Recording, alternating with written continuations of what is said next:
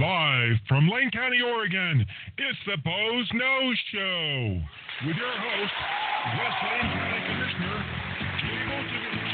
And now, here's Jay.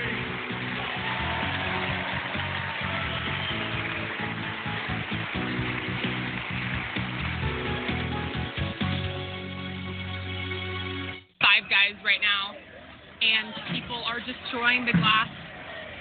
It looks like they're bashing them in with hammers, bats, whatever they can find. The fire is getting bigger as we speak. The scene has cleared out a bit over here, but there are now, at least from what I can see, 4 or 5 dumpsters in the fire. And I'm going to back up here to be. And that was last Friday night here in Lane County in the city of Eugene, as you know, all heck broke loose downtown. I happened to be, celebrating my anniversary that evening over on the coast, so I had no idea this was going on until the next day. But it's really kind of sad because violence is never the answer. It doesn't resolve anything. Whether it's the violence that was committed against George Floyd or the violence that people are committing against business owners and the employees of those business owners in downtown Eugene and other cities across the U.S., violence only begets more violence. And it does not resolve an issue. It might make you feel good or something like that you went after the man or whatever it is that people are thinking when they're doing that, but definitely does not resolve anything. So, gosh, it's been 2 weeks because I had washing machine issues last week that kind of prevented me from doing the show. And my gosh, what a news-filled, lots of things happening 2 weeks that we need to talk about here on the Bo's Nose Show, which comes to you live every Wednesday from beautiful downtown Elmira, Oregon. And I'm your host, Jay Boltevich, West Lane County Commissioner. And this is a call-in show, so we can talk about whatever you want to talk about. If you don't want to talk about the riots and George Floyd, you want to talk about something else, call in and change the topic, 646-721-9887. And just press 1. That lets Robin, my call screener and producer extraordinaire, know that you want to get in on the conversation. Again, that's 646-721-9887. Just press 1. So all sorts of things going on, like I said. The governor said that counties that, got into phase 1 after 21 days, if they didn't have any increases in cases, et cetera, they would be able to move into phase 2 of the reopening of Oregon, and asked us all to submit letters requesting that based on certain criteria, whether we meet certain criteria, which Lane County met all those criteria is flying colors, in fact. In fact, our scores on the OHA scorecard were higher than any other counties as far as being able to trace 100% of our cases within a certain number of hours of when we found out about them. Being able to trace cases back to known cases 100% of the time. That contact tracing and the testing work we're doing here in Lane County by our public health staff has just been amazing. So we're ready to move into phase 2. We made our application last Friday on the day we were allowed to do it. Even when we made the application, there was still no indication from the governor's office what phase 2 even meant. So she held a press conference today to talk about what phase 2 is going to mean. And I watched the news conference live, and I still don't understand what phase 2 means.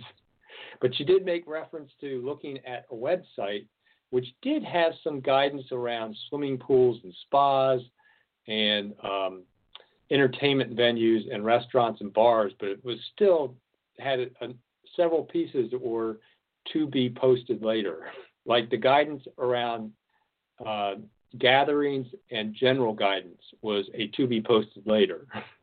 and a few other things were like that. So it's kind of like, okay. So we still don't quite know what phase 2 is going to mean. We don't know if we've been approved for it. But this time, instead of her saying it's 21 days, like she originally said it was going to be another 21 days, and then we go to phase 3, she's basically saying phase 2 could last forever until we have a vaccine. Like, that's the be-all, end-all. Now, mind you, there's several diseases out there in our community we still don't have vaccines for. So, just to name one, AIDS. There is no vaccine for AIDS. There are treatments, but there's no vaccine. Yet, we don't curl up in a ball in the corner because of that. It's interesting because it seems like data is showing that COVID is not as dangerous as originally thought, and is actually losing potency as it spreads into and mutates. So, going to be interesting to see how much longer once phase 2 goes into effect, how long it's going to take place. But, we can talk a little bit about phase 2 and COVID, or we can talk about the rioting. But I want to talk a little bit about just the atmosphere in this country right now. And I think it's kind of twofold. It's the frustration of people being shut in for so long and not being able to work and not being able to go out and do things outside the home, whatever it is.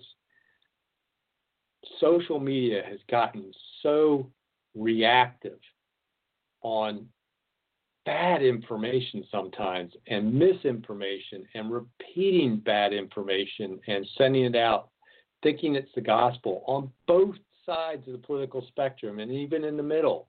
I'm seeing stuff put out there that it's like, oh my gosh, people, do your own fact checking, please. At least go to Snopes on some of it.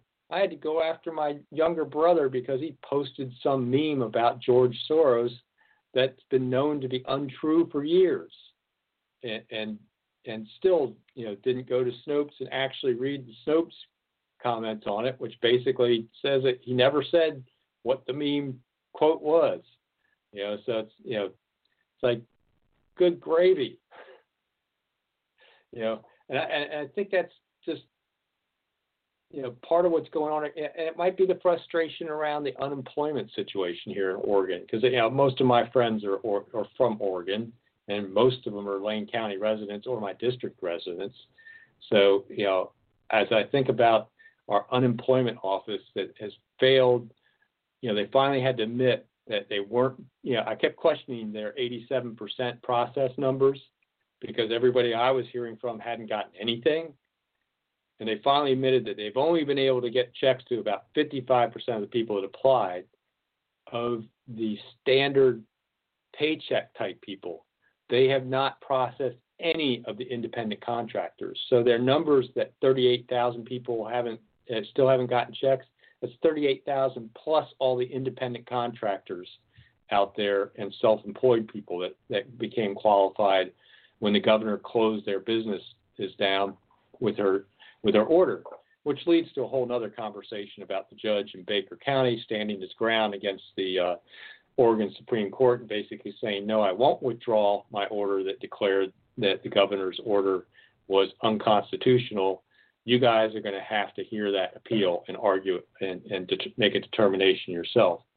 So I appreciate the judge, sticking to his decision there, not just vacating it for the sake of making the Supreme Court of Oregon feel comfortable, that they wouldn't have to make an uncomfortable decision around what the governor has done under statute versus under the section of the Constitution that actually talks about making declarations of the kind she made. So, so much to talk about, but I want to get back to this atmosphere because it was surprising to me. So was in an area with limited Wi-Fi. I'm at a campground down in, sort of a hole there next to a lake, and it's the campground's Wi-Fi. So at 7 a.m, it was really good, by about 10, when everybody wakes up and is checking their Facebook stuff, it becomes really, really slow and difficult. And I posted a statement in the morning about,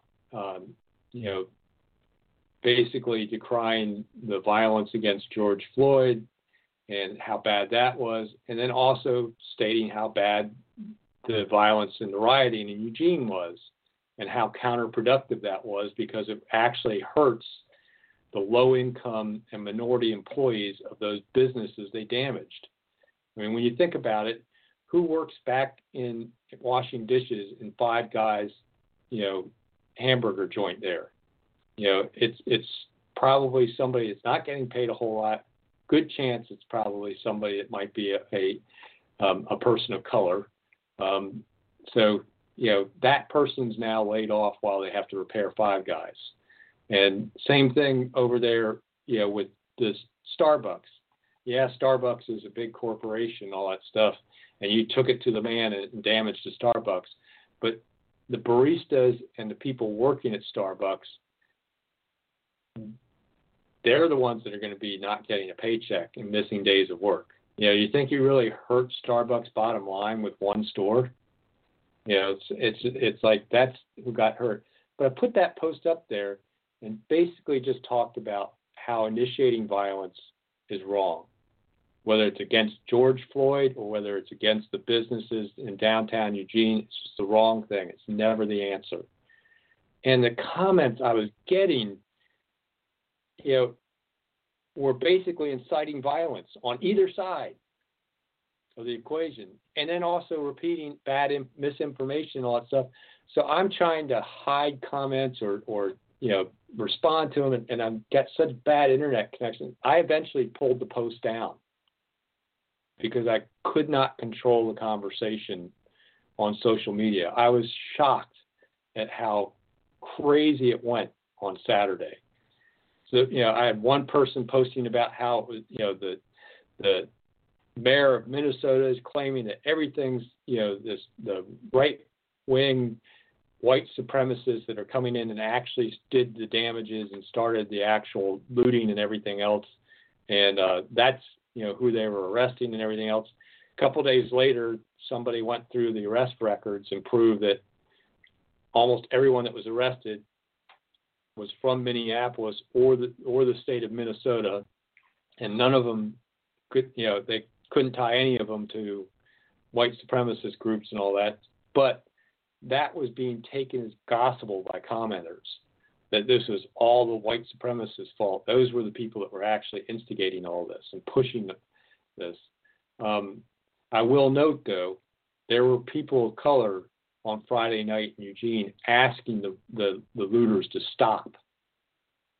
So there were good actors out there that understood that the violence was actually going to damage their message and damage other people. And it was just incredible what was going on with the people posting. And I just was like, what part of that don't you understand? So I took those posts down and I put up a couple posts that basically said I had to take those posts down because of that. And I asked people, please don't comment on this, and just take this post for what it is. And sure enough, people commented on the post that I asked people not to comment on it. Because one of the things about Facebook is you cannot turn off the commenting on your own personal Facebook page or a page that you own. You can do it for a post to a group, but you can't do it on your own page. So even with asking people not to comment, they commented. And even some of those, once again, we're talking about, showing up, armed or something like that, helping, and it was just not good comments on some of it. So I eventually just posted a meme that basically is a quotation from Martin Luther King. And it's a really powerful quotation. And I read it at our board meeting yesterday. And I just want to read it again now, just so people can hear the words of a man that fought so hard for racial equality and against prejudice and hate. But he understood that you couldn't fight hate with hate. So this is what Martin Luther King Jr. had to say about violence. The ultimate weakness of violence is that it is a descending spiral, begetting the very thing it seeks to destroy. Instead of diminishing evil, it multiplies it. Through violence, you may murder the liar, but you cannot murder the lie, nor establish the truth. Through violence, you may murder the hater, but you do not murder hate. Violence merely increases hate. Darkness cannot drive out darkness. Only light can do that. Hate cannot drive out hate. Only love can do that. So, Martin Luther King Jr., Reverend Doctor, such a great man. People should go back and read a lot of his speeches and read his words. It was a shame that his life was cut short. I was living at the edge of Washington, D.C. at the time it was. You could smell the smoke from my house of the riots in downtown Washington, D.C. And my dad, who at the time worked for CBS News, had to go into work and actually lived in his office for several days and covered the riots in Washington, D.C. for CBS News. Yes, I understand the rage. But the burned out neighborhoods after those riots took decades to come back. And the impact that had on the black community in the Washington, D.C. area as far as quality of life and all that was there for years. It hurt them for a long time. So, listen to the words of Dr. King.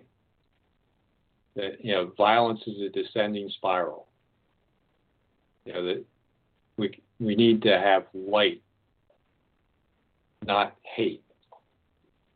So, kind of enough said about that. The one thing I do find interesting, though, is in all of these calls for, police reforms and everything else, because supposedly there's some kind of inherent systemic racism in law enforcement in this country and the justice system, which I truly don't believe that it's systemic. I believe there are individuals that may have individual racism and prejudices, but I don't think the system is necessarily.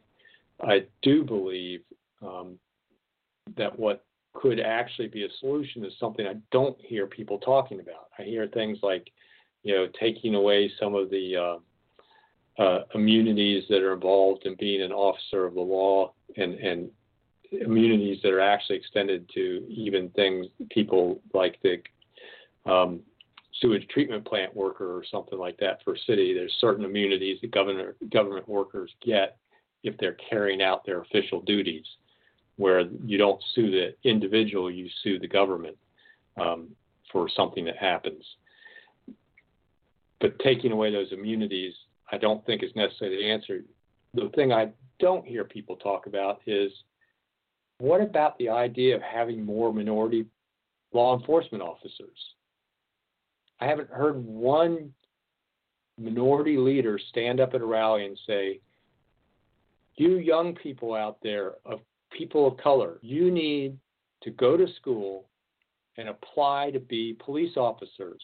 We need to be policing our own neighborhoods.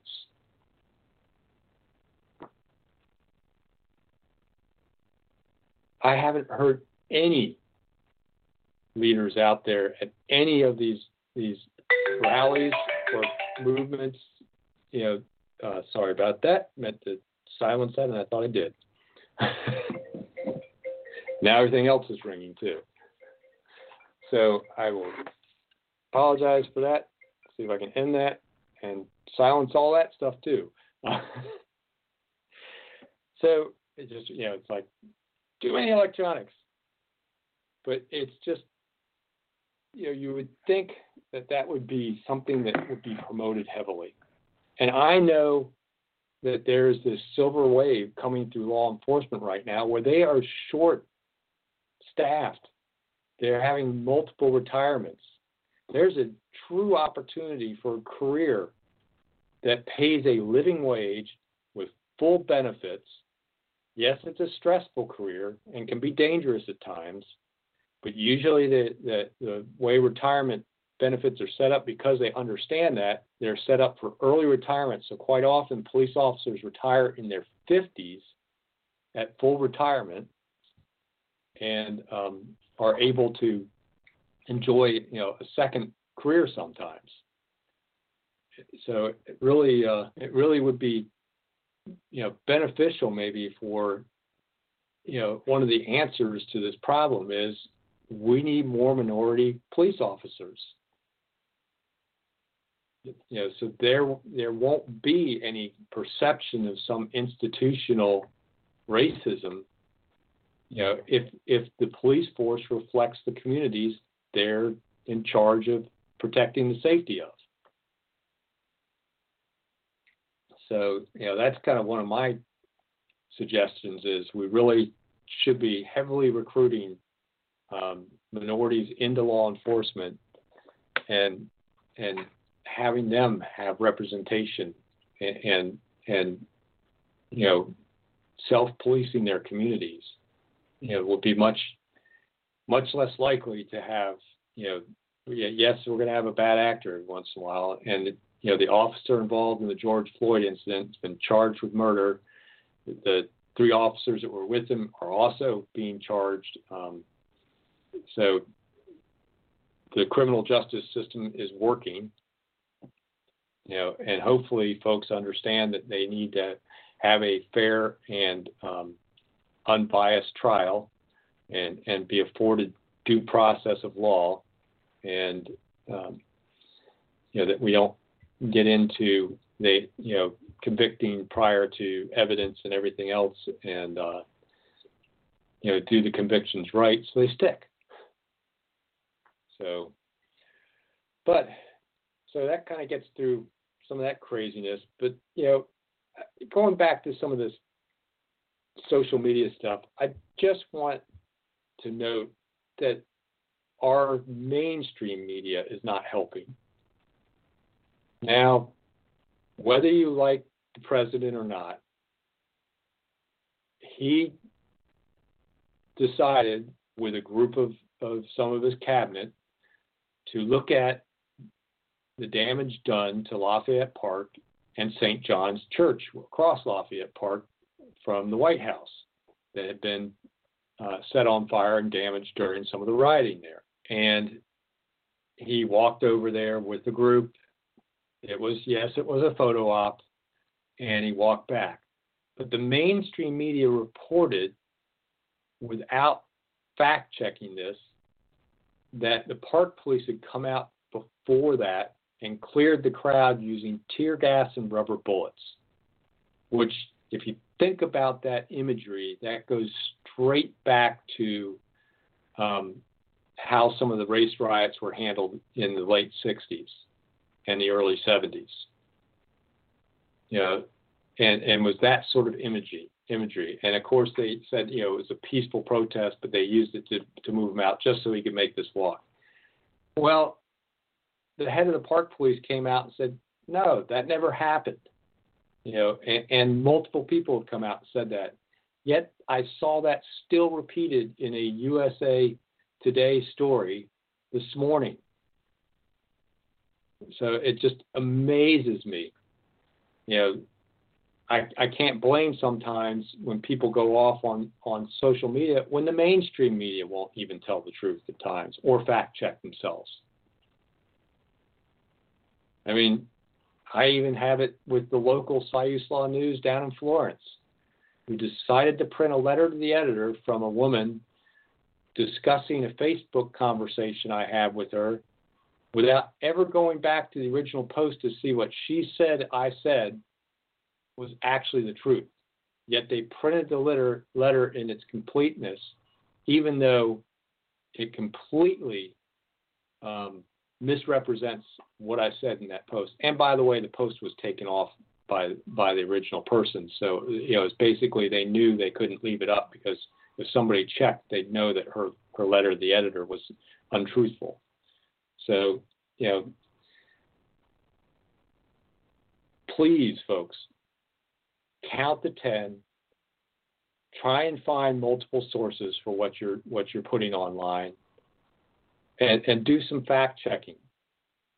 And ask your friends to do the same thing, because there's no point in making people even more angry because you're putting something up there that's untrue. So it just amazes me, some of that. But I have to get to my What Were They Thinking award for the day. And I didn't warn Robin about this. So, we have the state unemployment office that has had money in the bank to fix their computer systems for 8 years that they got from the federal government, over $80 million that they just set aside and said, well, we got a plan that how we're going to do this and all that stuff, and they never did it. Meanwhile, our governor, when she was Secretary of State, in one of the audits that she did as Secretary of State, said something about that system being just out of whack. So she knew about it. Well, finally, she decides she's going to fire the head of the Oregon Unemployment Department over this whole craziness that we talked about earlier, where they just haven't processed but 55% of the applications from the people that have been laid off during COVID-19, and almost none of the independent contractors and sole proprietors that have been wiped out by this. So all those people haven't gotten any checks, and we wonder why everyone's so worried if they lift the eviction moratorium that everyone's going to be getting kicked out of their apartments and stuff because they haven't been able to pay rent because they haven't gotten a damn unemployment check since this whole thing started. Well, I'm not giving it to the governor for finally firing the head of that department. I'm actually giving it to ODOT. What were they thinking? With all of that example in front of them, of the complacency and problems and the news stories about people calling in, being put on hold, and eventually hung up on, and if they could even get put on hold, and emailing with no response or anything, ODOT decides they're going to try and get back to business a little bit. And one of the things that is you could call in for certain services. Well, lo and behold, the first day they try and open up, completely jammed phone system. Phone system goes down from basically overheated. It was being, so many people tried to call in because there was such a pent-up demand for all of their services while they were shut down during this shutdown, which I never quite understood the complete shutdown of some of the DMV services.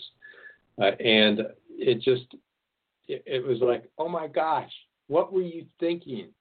You saw what happened in the unemployment department. You weren't ready for the surge when you chose to reopen. What were you thinking, DMV and ODOT? Just amazes me. It's kind of like, the unemployment department, gets out there and screws up, and the DMV goes, here, Governor, hold my beer. We'll show them how it's done. Oh, gosh. How many bad things happen after that phrase? Here, honey, hold my beer. I think it sounds more like pull my finger. Oh, God. They did. They definitely stunk the place up on Monday when they tried to do that reopening. But so much to talk about, so much you could talk about on the Bo's Nose Show. All you have to do is call in to change the subject, because we don't have to listen to Jay talk about what he wants to talk about. You can give us a call at 646-721-9887. Just press 1 so we know you want to get in on the show, because we do have people that call just to listen when they're walking away from their computer and can't just stream us live from Blog Talk Radio or watch us on Facebook Live from our KRBN Internet Facebook page. So, again, the number is 646-721-9887. Press 1 so Robin, my call screener and producer extraordinaire, knows you want to get in on the conversation. There's so much to talk about. Riots across the country. Now they're spreading into other countries, which I don't quite understand. Why are they having rioting in France? Because somebody in Minneapolis got killed by a police officer? Yeah, I'm not sure. It just kind of surprises me a little bit, but yeah, it's happening. I guess any excuse for a good riot. We can talk about that. We can talk about, policing in the U.S., policing here in Lane County. We can talk about some of the lies and mistruths that are being perpetuated through social media and even our mainstream media. We can talk about the unemployment situation. We can talk about phase 2. What's that going to mean? I mean, the one thing I did see, they're going to let some pools open, but they're going to tell you that you have to keep 6 feet away from anybody else in the pool. Which is just kind of fascinating. I would think that a pool full of chlorine would be not a very good place for COVID-19 to survive very well. Viruses are fragile things. They don't like anything that tends to be a disinfectant, and chlorine and bromide in pools tends to be a pretty strong disinfectant. But they are going to let pools open. My guess is you'll see some pools where they'll actually close a lane between each lane for lap swimming or something. Yeah, I don't know what they're going to do. It's fascinating as we keep moving through this new normal here on, So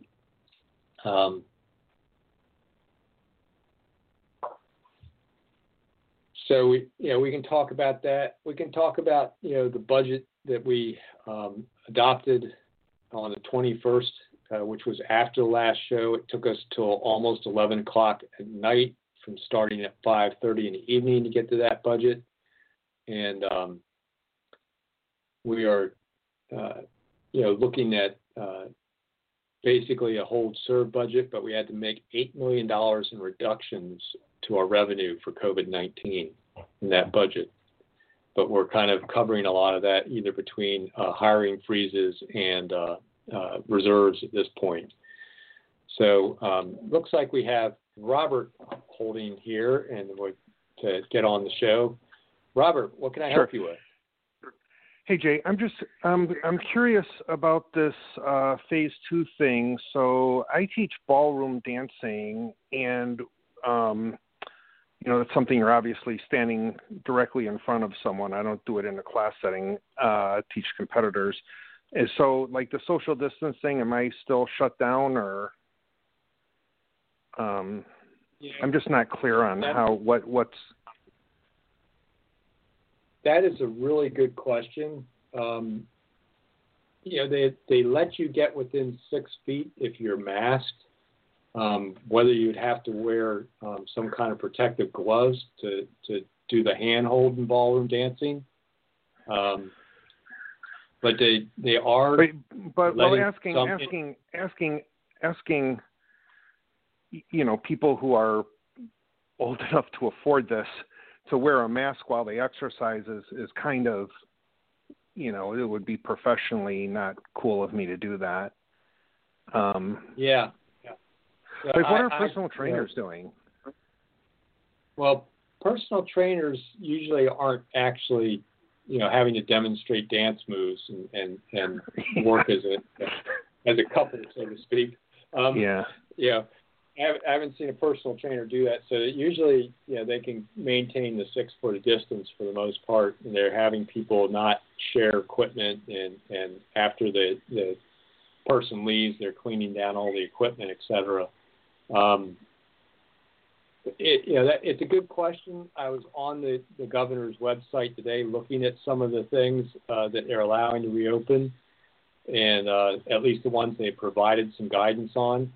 And there was some guidance about sports leagues and other recreational sports. And that may be where you need to look for something that would apply to ballroom dancing. Because I would, to me, that's a recreational sport. I know. Yeah. You know as well as I Right. do that takes a lot of athletic ability to do ballroom dancing.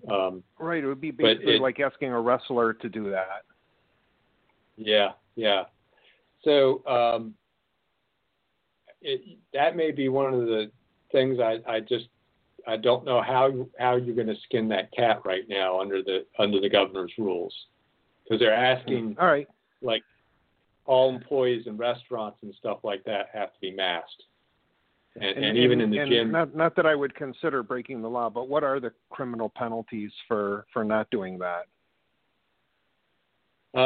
Mostly, their current mode is to come after you with OSHA for an unsafe workplace practice, and the fines for that can be in the thousands of dollars. But Right. I have attorneys that have told me that OSHA's kind of making it up as they go along, that they don't have statutory backup for that. And, of course, I talked earlier about the judge in Baker County that has ruled the governor's entire stay-at-home order unconstitutional. So you can take your chance on the fact that ruling will be sustained by the Oregon Supreme Court, which was mostly appointed, and the chief judge owes their position to the governor. So yeah, it's really interesting times. They're threatening a lot of stuff, but I really don't see where they have the legal authority for what they're threatening.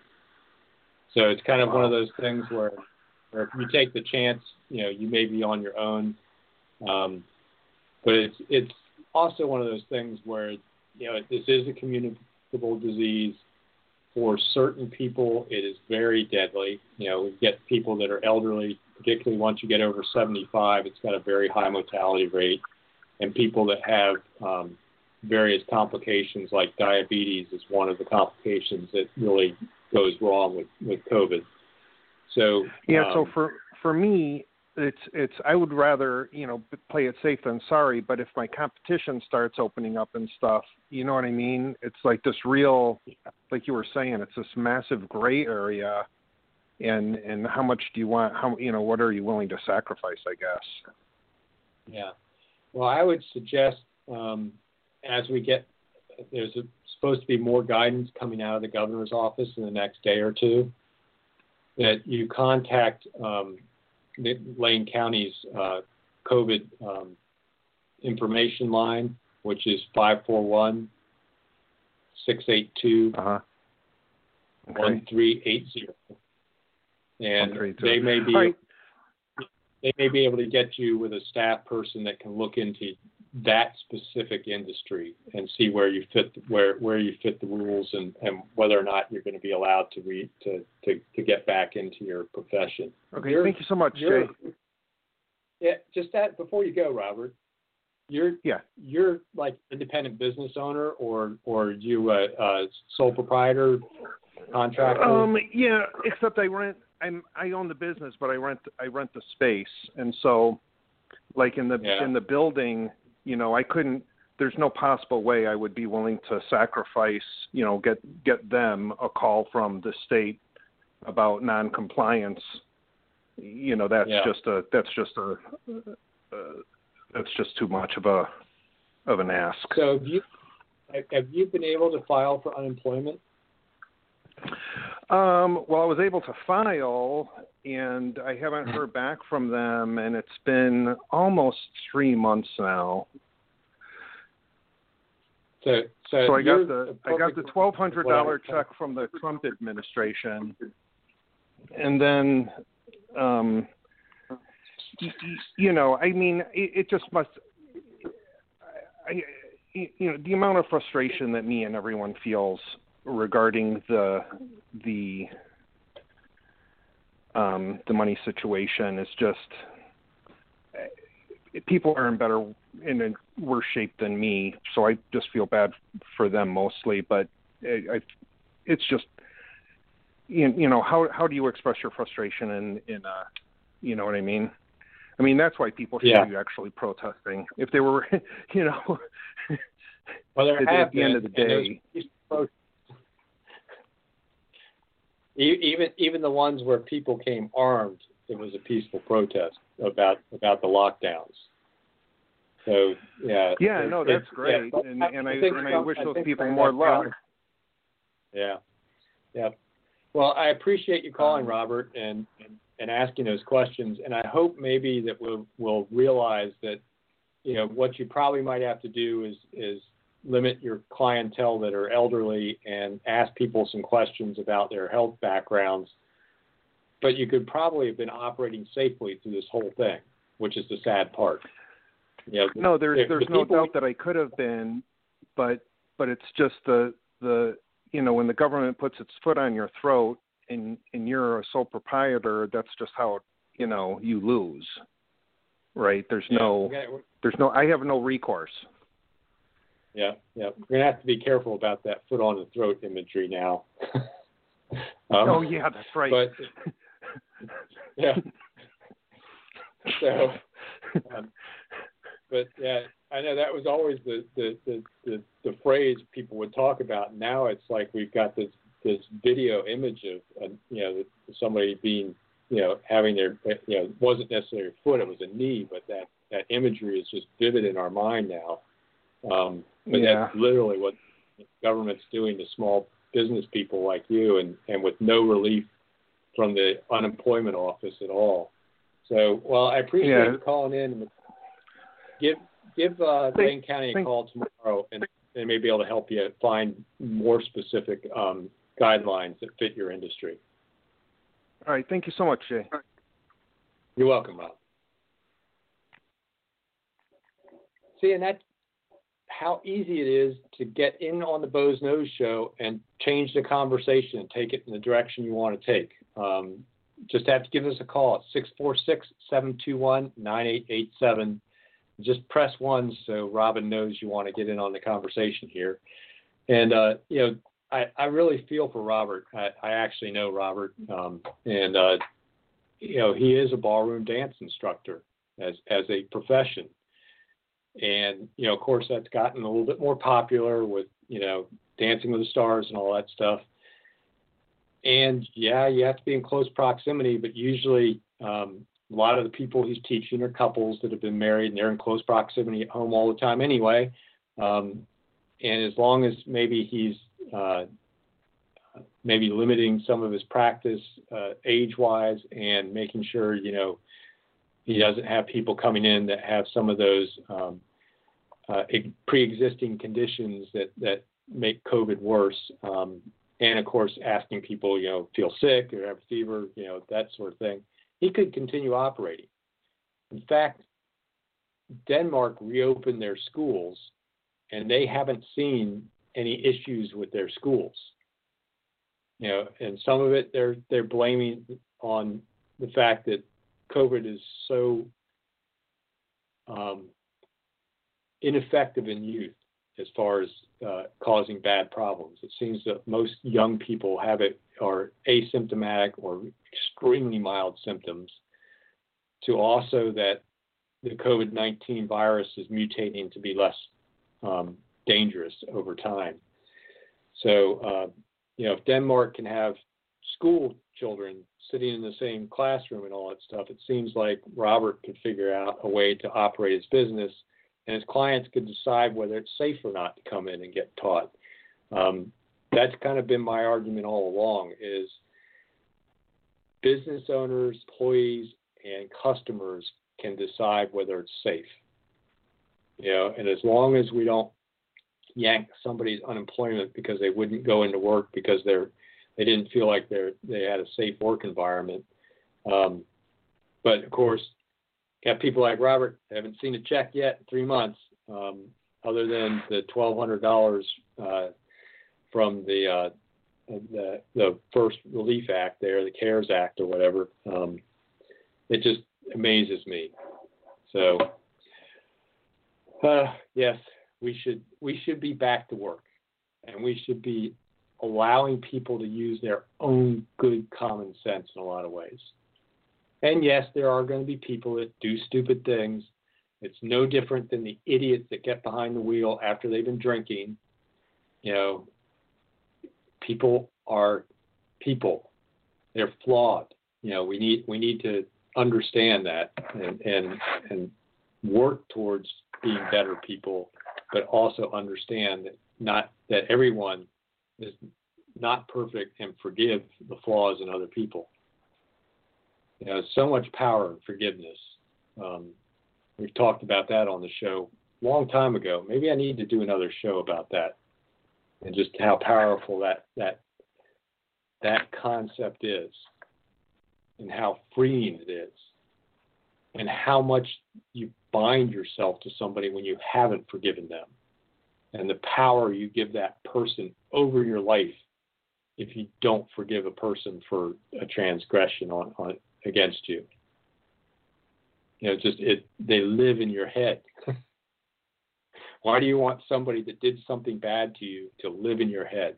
Yeah, so it's kind of, sometimes I don't get how people get so wound up and so hateful about public figures, whether it's a celebrity they don't like or a politician they don't like. Man, that person you don't like is living in your brain, free of charge. Let it go. Yeah, I don't know you. I've never met you, but man, I hate you. Yeah. Yeah. It's like, let it go, folks. Which kind of gets me back all the way around full circle where we originally started off talking about violence on this program. And I want to make people aware and understand my base philosophies are libertarian in nature. And if you read things about libertarianism, you understand that one of the base philosophies of libertarianism is to limit the initiation of force. You know, through government action and also between people. That is the basic philosophy around it. You want to limit the amount of force you use as a government. You want to limit the amount of force there is use between people. And you do that, through, contract law enforcement and law enforcement in general, that people that do initiate force, should have some kind of consequence. And it's such an important concept and base philosophy for me. So, even though I absolutely abhor and despise what happened to George Floyd, it was unnecessary, and it looks like, the police officer involved and the police officers that were with him are all being charged with crimes, which is the correct thing to do. You hold those folks responsible that do initiate force, and do something about it.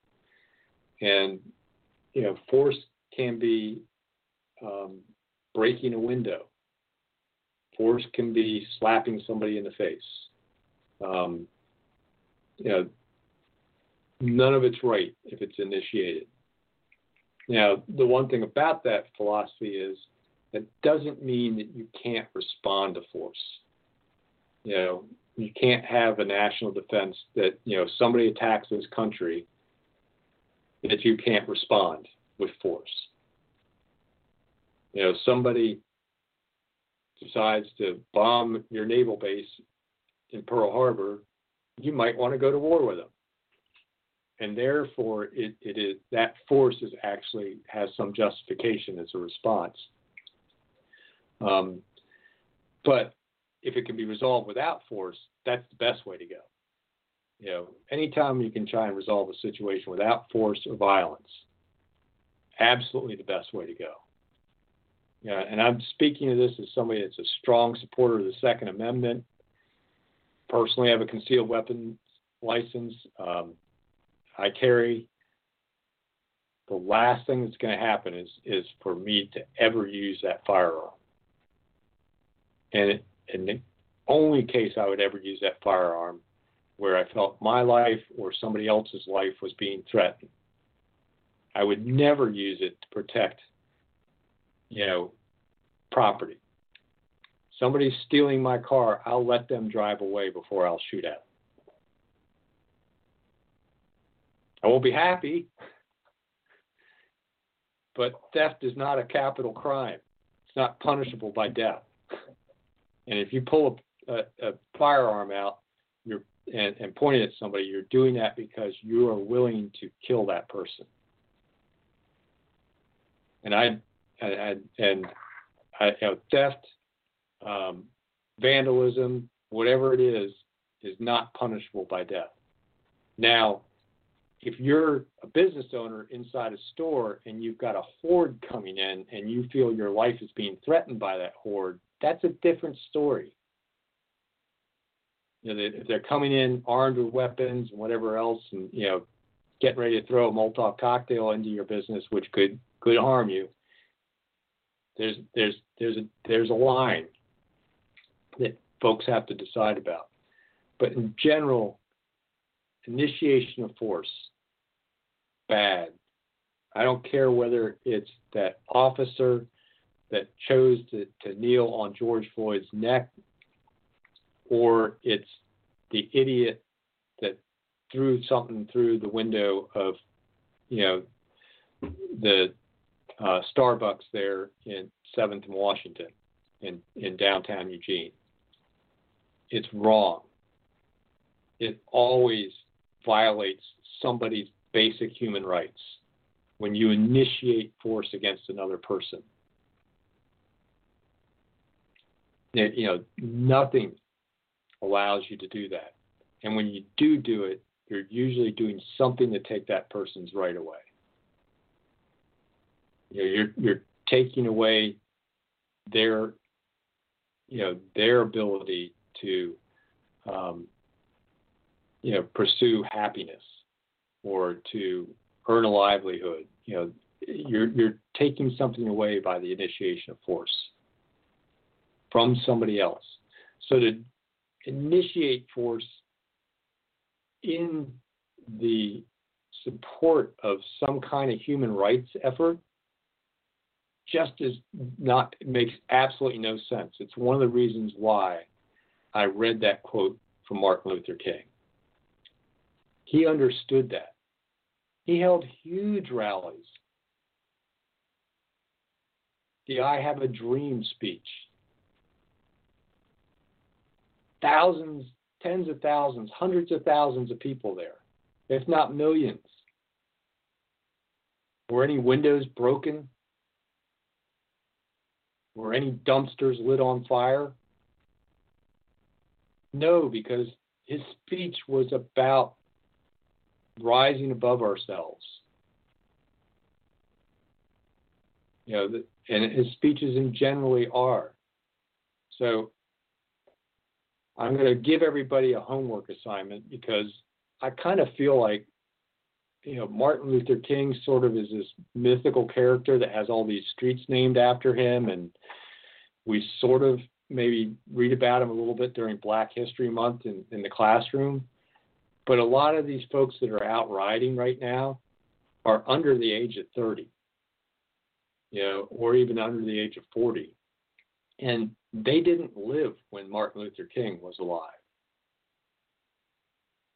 They may not truly understand the words and the actions he was taking and the nonviolent protests that he was partaking in. The civil disobedience versus riot. There's a huge difference between those two things.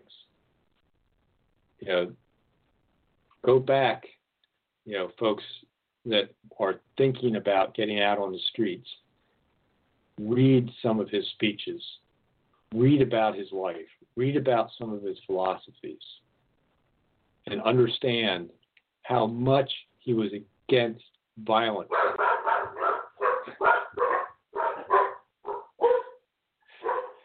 And how much my poodles think it's time for dinner, because I usually feed them just after 5 o'clock. I think they're alarming because they're thinking it's dinner time. So as we get into the last couple of minutes of the Bo's Nose Show, I just want folks to think about that. During this time where we're so divided and so reactive, take a few minutes, fact check yourself and all that, but maybe take even a few minutes, Google Martin Luther King speeches. Read a few of them. Read his I Have a Dream speech. Understand his dream that his 4 young daughters, would grow up to live in a country where you're judged by the content of your character and not by the color of your skin. Understand what he meant by those words. He didn't believe in group identity. He thought of all people as part of the human race and all deserving of rights and all deserving of being judged as an individual by the content of their character. So take a few minutes. Take a deep breath.